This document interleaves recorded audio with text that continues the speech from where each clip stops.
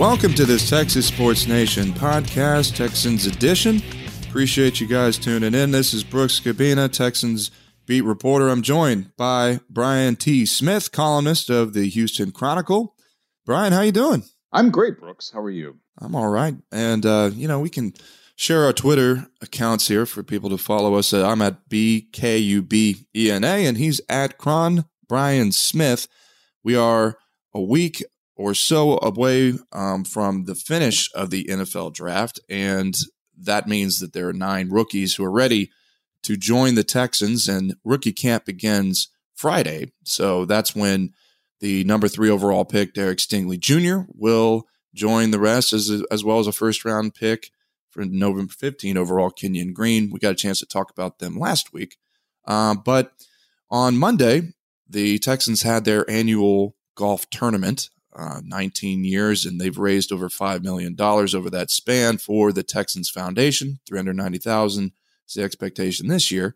So it's kind of fun. Go out there, see Nick Caserio and Lovie Smith try and make putts, and Davis Mills to try and hit it down the fairway. But that gave us a chance to visit with the Texans and get a chance to see what they thought about the draft. And it was the first time we talked to Lovie Smith since the draft had ended and ahead of the rookie camp. And I thought one of the things that's interesting, Brian, was, I think it's another year of another draft with Caserio and, Cal McNair, the chairman and CEO of the team, was talking about how they were watching it behind the scenes.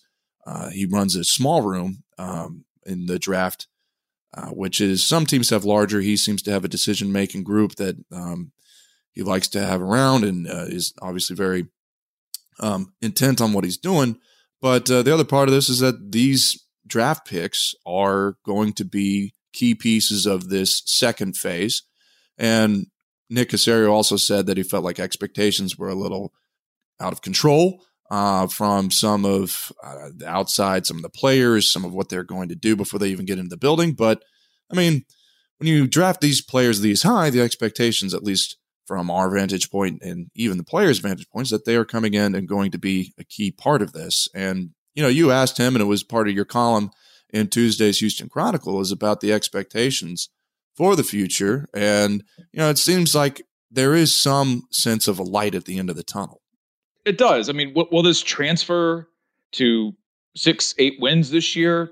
Big old to be determined, but things are starting to feel different. And that was, I wrote about that with the draft party at Miller Outdoor Theater. I mean, this organization recognizes pretty much from top to bottom now that the last 2 years were very difficult. They're finally out of the Bill O'Brien era. Jack Easterby's still around, but we don't really see or hear from him anymore. This is Lovie Smith. This is Nick Caserio. This is Cal McNair with Hannah McNair, right? We're seeing Hannah more and more present, and she actually, partially answered a couple questions yesterday. She was part of, McLean's Wall of Fame introduction to NRG Stadium. So this is the beginning of the new era for the Texans, and things are starting to feel and look different. In the end, it all comes down to winning. But this is also what we do. And I look back at last year when they had their tournament and David Culley was there. And granted, that year hopefully will be an aberration and anomaly in the Caserio area. But a lot of the things, same things were said, and a lot of the same questions are asked. And this is just kind of how it goes with the NFL in May after the draft, where every team, it's like spring training for Major League Baseball or the start of training camp in the NBA. Every team has optimism for the most part. Every team, the fan base starts to get excited about the draft picks, but it is a little different with the Texans because they're finally through Deshaun Watson. Everyone knew that David Culley wasn't going to work out. They have Lovie Smith now. It's easy to get behind the idea that Lovie Smith could work for this team and take them from 4 wins to 9 wins, 10 wins if Caserio continues to put the roster together. And there's just a different vibe, a different feel, a different look. And we might as well enjoy that because it was 2 years of darkness for this team and this franchise and a lot of turmoil, a lot of chaos. And this is what it starts to feel like when things change. And we saw that yesterday at the Country Club. Yeah, there is a distance between these two eras in even 1 week. In the time since Deshaun Watson's trade, I mean, all that is still going on with his legal process. On Friday, his depositions are continuing, and those headlines are still going, except they're coming out of Cleveland. So it's things that a day like yesterday might have been a time when Caserio and others have to address that with the players still on the team. Instead, there is another first-round pick and others that are going to come in on Friday. And before we start getting into the rookies, I wanted to think about this too, because you addressed this in your column, and I think it's still a big part of this offseason. Is Davis Mills going into this, and because some of the offensive pieces that went into it are going to help support him, and it seemed like last week we got another answer towards what has been an offseason of foreshadowing that he is their quarterback number one. It's they signed a free agent last week in Kevin Hogan. He was a backup for the Browns, and then most recently the Titans. They waived him shortly after the draft. Whenever the Titans went and drafted Liberty's Malik Willis. So now the Texans have 4 quarterbacks under contract: Davis Mills, Kyle Allen, might remember him from Texas A&M, Jeff Driscoll, who spent last year as a quarterback and then transitioned briefly to tight end, and then Kevin Hogan. He's had minimal time as a backup over the years, but most of that, you look at those names there, Brian, and I mean, it shows that Davis Mills is their guy right now. But the expectation, you talked to Caserio a little bit about that. What was kind of your takeaway from that? They've had multiple chances since the end of last season to say that it's going to be up for grabs, or, Davis Mills has to win this, or, we're going to explore every avenue to improve the quarterback position. Hint, hint, if there's a trade to be made for Baker Mayfield, we'll make it, or we're open to signing Colin Kaepernick, or, whatever could potentially answer the question at that position. They've had multiple chances, multiple opportunities in public with a live microphone to say something different. And all they continue to say is Davis Mills, Davis Mills. Right. He was rolled out at the draft party. That was intentional. He was there yesterday. And here's the other part of that. I don't know how it's going to work out with Davis Mills. I hope it does work out. I hope it becomes a fantastic NFL story. But they don't have a lot of named players right now. And because it's quarterback and it's the NFL, once you start repeating Davis Mills' name over and over and over again, and the fan base starts to know him, I feel like they don't really know him personally yet, but they know that he is the quarterback right now. It starts to take hold. That's just how it goes with football, with the NFL, with the quarterback position. And so Davis Mills, Houston Texans, start of this new era. He is the guy right now. I mean, he's not going to lose. They didn't bring Kyle Allen in to have a training camp competition with David Mills. They brought Kyle Allen in because he's solid. He's started before. He's had to do mop-up stuff and deal with adversity. If you need Kyle Allen to start one game, he can do that for you. They haven't brought in a veteran, a Mayfield type, not Teddy Bridgewater, but a Teddy Bridgewater type of bridge quarterback, a Ryan Fitzpatrick type. Maybe that person is theoretically added before training camp starts, but they're not on that path right now. And so all they continue to say is Davis Mills is the guy. He's going to get every opportunity. We're building this, starting to build this around him. And if this works out, who's going to be the most recognizable Texans right now? On defense, it'll be Derek Stingley, number 3 overall pick. You invested in a quarterback, LSU connection, regional connection, and Davis Mills, the first draft pick of the Nick Caserio era. We'll see how this plays out on the field. But yeah, every opportunity they have to stand behind Davis Mills, that's all they've done thus far. Yeah, and that's the key, right? I mean, it seems like it's funny every time the national consciousness seems to forget about Davis Mills, and that whenever Jimmy Garoppolo's name gets dropped in potential trades, or Baker Mayfield, it somehow involves the Texans. And for one, it doesn't make sense contractually wise. You look at the Texans, they have right now $23 million, close to $24 million in cap space, but a lot of that's going to get sucked up whenever they sign the rookies. It'll be about $8 to $10 million. But then that's only now, and then whenever it stretches to $53 million, they're going to be adding other free agents. They're going to be signing the contracts. Probably will be more expensive because the ones that they end up signing will probably have higher contracts. And then Nick Caserio said this during shortly after they traded Deshaun Watson, which cleared a lot of cap space, was that they weren't going to go overboard this year because they can't. And they were going to allocate about $12 more million towards things like, the injury, practice squad. So, I mean, if you just look at Baker Mayfield's contract, he's going to be a cap hit of $18 million right now for this year. Jimmy Garoppolo's even more so. He's $26.9 million. The Texans can't take that on unless they trade it and then try to renegotiate contracts, but I don't think either of those quarterbacks are interested in doing that. But, I mean, you don't send Davis Mills out to do all of the Texans events and put him out in front if you don't feel like he's your guy, and sign all these other quarterbacks who you have 4 now under contract. So, I mean, I agree with you, Brian. And it seems that it's just the case of the Texans being kind of out of the consciousness, and last year just not having very much success offensively, that there is definitely questions about whether or not he'll work out, which I think are fair, but we'll see those going forward. But that's part of what the rookie camp is interesting, because there are many players that are coming in that'll help support that offense. And I think one of them, out of a conversation we had yesterday on Monday with Lovie Smith and even Nick Caserio, about John Mechie, who I think is one of the more interesting wide receivers they took. It was one of those kind of the first in the draft, I think, that maybe had a bit more of a question mark. Kenyon Green was seen as somewhat of a reach at 15, but it made sense when you looked at the offensive line and how good of a run blocker he was at Texas A&M. But, there were other receivers available like Sky Moore and others who were fully healthy whenever the Texans traded up to get John Mechie, who's now recovering still from a torn ACL in the SEC championship game with Alabama. But, Brian, what I thought was interesting is that he was a slot receiver, but he also fits what, Lovie Smith and was saying that they like in a player. He played tough. They liked how he was willing to block. They liked how he endured injury and played through some others through college. And he brings to them something that they don't currently have on their roster. That's what Lovie Smith said, which is interesting because, that's part of what this whole rebuild has seemed to be about, is bringing in players who are going to help them create the image that they want. And they see that in John Mechie. It's kind of, you start seeing that with some of the players and the rhetoric that Caserio and Smith use whenever they acquire them or send them away. You're seeing, we saw this a lot last year whenever players were cut or released or brought in, or how they would talk about players. All of it seems to be about that, plus them being good players. So I'm not saying Sky Moore maybe didn't fit, but I mean, it is notable that they see that in John Mechie. And we got a chance to talk to him shortly after he was drafted. And he said that he could be full go football by July, which would be pretty incredible.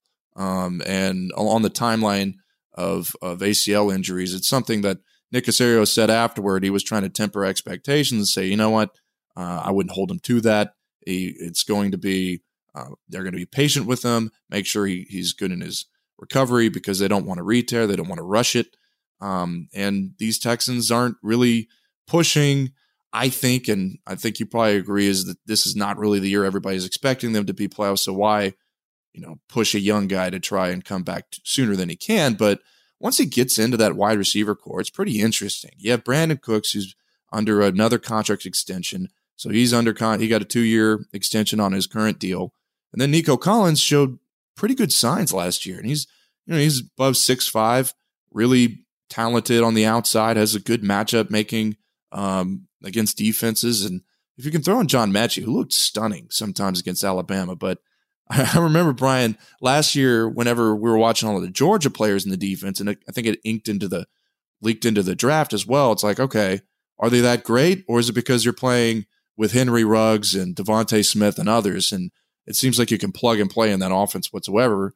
But he did a fantastic job, and I think he can go in that. And if you can see Davis Mills, who was well in those last 6 starts that he had, even with the limitations of the offense, they can really open some things up. I mean, how many times, Brian, were we watching last year where the downfield options were just not working? And I think that brings a lot more excitement to a team totally, but the points, the offensive attention that they didn't have, I think all those things go into whenever you're looking at a player like Mechie. If you're thinking of rookies, I mean, is he who you think maybe might be most impactful, or is it somewhere else on the offense? I said this last week, Brooks, during the podcast, that he was the name that intrigued me the most, just because I remember a point when it felt like he had the potential to be one of the best receivers in college football. And he was at times. And it could be one of those picks that you look back in 5-7 years, you're like, man, that was a steal. And why did he fall? Oh, yeah, because of this and that and injuries, et cetera. It can also be a wasted pick. Well, we'll find out in a few years. But yeah, he clearly has the potential. And as you mentioned, you have Cooks, you have Collins, who started to show a little toward the end of last year. tight end has possibilities, can still be a question mark. The offensive line should be better. You've mentioned the last couple of weeks, and you've written stories about it, that they should start to have finally some consistency in the offensive line. And you're not just interchanging people all the time. Overall discipline should be better. Pep Hamilton gets to put his imprint on this. Here's the thing. I mean, you start talking about it, and it sounds like hey, they could win 9 games this year. That's probably not going to happen. But I wrote today, it has to start somewhere. And it does feel like that if Davis Mills can live up to his potential, his part of it, and everything else clicks a little, yeah, this team could go from 4 wins to 7 wins, 4 wins to 8 wins, and they're much more competitive. And they're not getting, they had some horrendous blowouts under Culley, and also played better at times than people ever expected, because they were supposed to be the worst team in the NFL, and maybe the worst team. They often were the worst team in Texans history. So you can really only go up from there. But Mechie is clearly somebody who could surprise, who could wow, that can make Nick Caserio look smart. And the teams that excel across the board, NBA, Major League Baseball, it's always those picks. It's those players to where the GM, you have to take risk. It has to be a calculated risk, an intelligent risk, a smart risk. You can't just play it safe, because that's the difference when, you take Stingley at 3 and you're right at Stingley, or you take Green and it's a little ahead of everybody and surprise people. But hey, he turns into somebody who's with your franchise for 10 years, or Mechie that, oh my gosh, they took Mechie. And I saw some horrible reactions to that pick. And I saw some people who were like really excited by that pick. So we'll find out about all of that. But I think that all speaks to what we felt yesterday, and having covered this team for almost a decade now, and seeing just an insane amount of change on Kirby and turmoil, that it feels like right now things are starting to get cleaned up. You had all the chaos and the drama and the turmoil and the frustration, and players, the second they leave the Texans, just mouthing off, ripping the Texans, rightfully so. This is starting to feel different right now.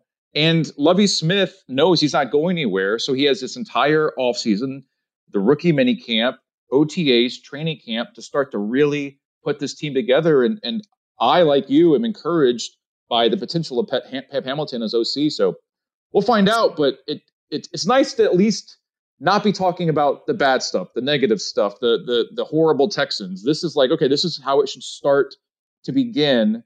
And oh, by the way, they got to fix their running game. It feels like all for naught if you don't actually fix the running game. Yeah, everybody's going to be looking at Dameon Pierce, the 4th-round running back out of Florida, who he'd never rushed for 1,000 yards in a season with Florida, never had a 100-yard game. It was part of a big rotation for the Gators, but he had 13 touchdowns last year, and the Texans only had 8. So he's going to be boosting that backfield pretty significantly, even just with his presence, but he's going to be looking to become an all-around running back for them. And I think the other rookies you're seeing on the defensive side will definitely be impactful too, other than Derek Stingley, who becomes a day one starter, top cornerback, and maybe the top player on the defense immediately. But Jalen Petrie, who was in the 2nd round safety out of Baylor, he had some multi-variousness as a defensive back with Baylor. He played some nickel for Dave Aranda, defensive coordinator at LSU at one time with Derek Stingley. There's your connection. But Nick Caserio and Lovie Smith said yesterday that he'll play safety for them, and he can play nickel some, but that shows you where the plan is for him. He's going to be playing with either Eric Murray or Jonathan Owens or others out there. And I think with a lot of the versatility, you look at what Lovie Smith has played, his defenses over the past, there's a lot of similarities, but there is just so much offense using space now. And I know that's not a new thing, but we're seeing even more and more money and even more personnel just overloading rosters. And we'll see that in this year within the AFC West, whenever the Texans play them. That schedule will be released on Thursday, but we'll get to that in a second. But Jalen Petrie, I think, fits into kind of what Lovie Smith wants to do in attacking some of that space and having defenders who can do more than one thing in a zone defense, in a man defense. Christian Harris, they traded up and got him, a linebacker out of Alabama. He was actually a safety starting off with Alabama. Whenever they recruited him out of Baton Rouge, he went to University High, which is basically on the campus of LSU. And we'll have a story on him later on. but he played cornerback his senior year of high school. That defense was stacked, and he didn't even play linebacker until he showed up with the Crimson Tide. He had never played it before in his life. So he was a very multiple defender in college. He has that 4.4 speed. You got players who have plenty of hybrid play to address a lot of the problems that the Texans had, both against the pass and against the run. So we'll get a chance to see those guys as they come into camp. The Texans and the rest of the NFL will have their schedule released on Thursday, so we'll maybe recap a little bit of that next week. Big day. So we'll see how many. Biggest day of the year. See, we already know all the teams, so we just need to know when they will be, and we'll be quickly getting all of our flights in order. So before we get out of that, is there any? What do you think? What do you think is there much of an impact based on when these games are arranged, Brian? Hell no. No. Whoever we play. I love that quote from Nick Caserio, and I understand why reporters ask that, because we all have different jobs, and some need the soundbite to go with the TV thing, setting up the schedule. I get that. That's how our business works. Yeah. But my Lord, people, we're talking about a 4-13 team. They're not going to be kicking off the NFL season. We've already had. There's never been a leak like this, because it's this dripped out leak, because the NFL's, my gosh, I could spend an entire podcast just talking about the NFL promotes itself and its scheduling. It's absolutely brilliant. It's also scary how powerful the NFL addiction is in our country, including, obviously, speaking for myself. And the Texans aren't part of any of that. They're not part of the international games that have been announced. They're not part of the double headers. They're not part of the opening night. So it doesn't matter. Last year they opened against Jacksonville, and if memory serves, right, they won that game, and their season went downhill from there. So the only game that I think people are really going to care about, top of my head, is the Deshaun Watson game, right? Like that's the game. But here's the kicker: Deshaun Watson's probably not going to play in that game. So everyone's going to be like, "Oh my gosh, they're playing the Browns," and Deshaun Watson is likely going to be suspended for that game. So I'm just like Nick Caserio. I don't care when they play them. Line them up. Let's do it. It's really not going to matter when these games are scheduled, because the Texans in the end probably should win 5, 6, 3, 7 games, somewhere in that range. Tomorrow's a big day for the rest of the league. It's not a huge day for the Houston Texans. Yep, it's the middle of May, and the NFL wants to be able to keep themselves in the consciousness. So we'll see what happens Thursday whenever they get their schedule out. We'll be there over the weekend when the rookies get into camp, and we'll refocus on all this again next week. So thanks for tuning in with us. I'm Brooks Gabina. You can find me at BKUBENA. I'm Brian Smith. You can find me at Cron Brian Smith. Shout out to Brooks. Brooks, you did a nice job with your Stingley Life Baton Rouge feature. That was well done. So, I appreciate I'm sure we have much more of that to come. And don't forget, everybody, everyone is going to look amazing at the end of this week in shorts and T-shirts, and you're gonna hear a billion things about how this is the greatest rookie class of all time, and it usually doesn't end up working out. They're amazing. They're going undefeated. We'll know when we see it. So appreciate you guys reading, watching, and listening, and you'll see all that we need in the Houston Chronicle, and you can also find it at HoustonChronicle.com and on Texas Sports Nation. We'll see you next time.